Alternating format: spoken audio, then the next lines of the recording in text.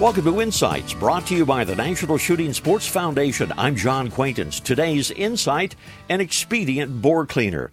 Fact of the matter is, most hunters I know don't carry any gun cleaning supplies with them in the duck blind or the deer stand or when they're upland hunting. They just don't do it. Maybe they should, but they don't.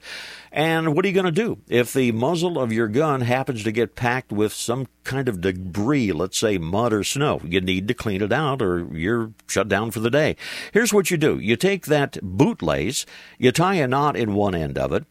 On the other end, you tie a piece of cloth. I don't care where you get the cloth, but it's what you're going to use.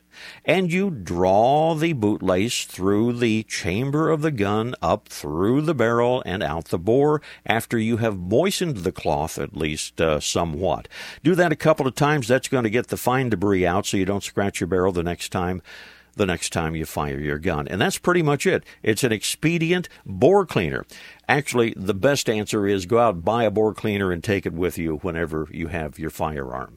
This reminder, join the National Shooting Sports Foundation in celebrating its 50th anniversary by visiting nssf.org/insights. Lots of information about the shooting sports and a chance to win a $500 shopping spree in NSSF's 50th anniversary sweepstakes. I'm John Quaintance.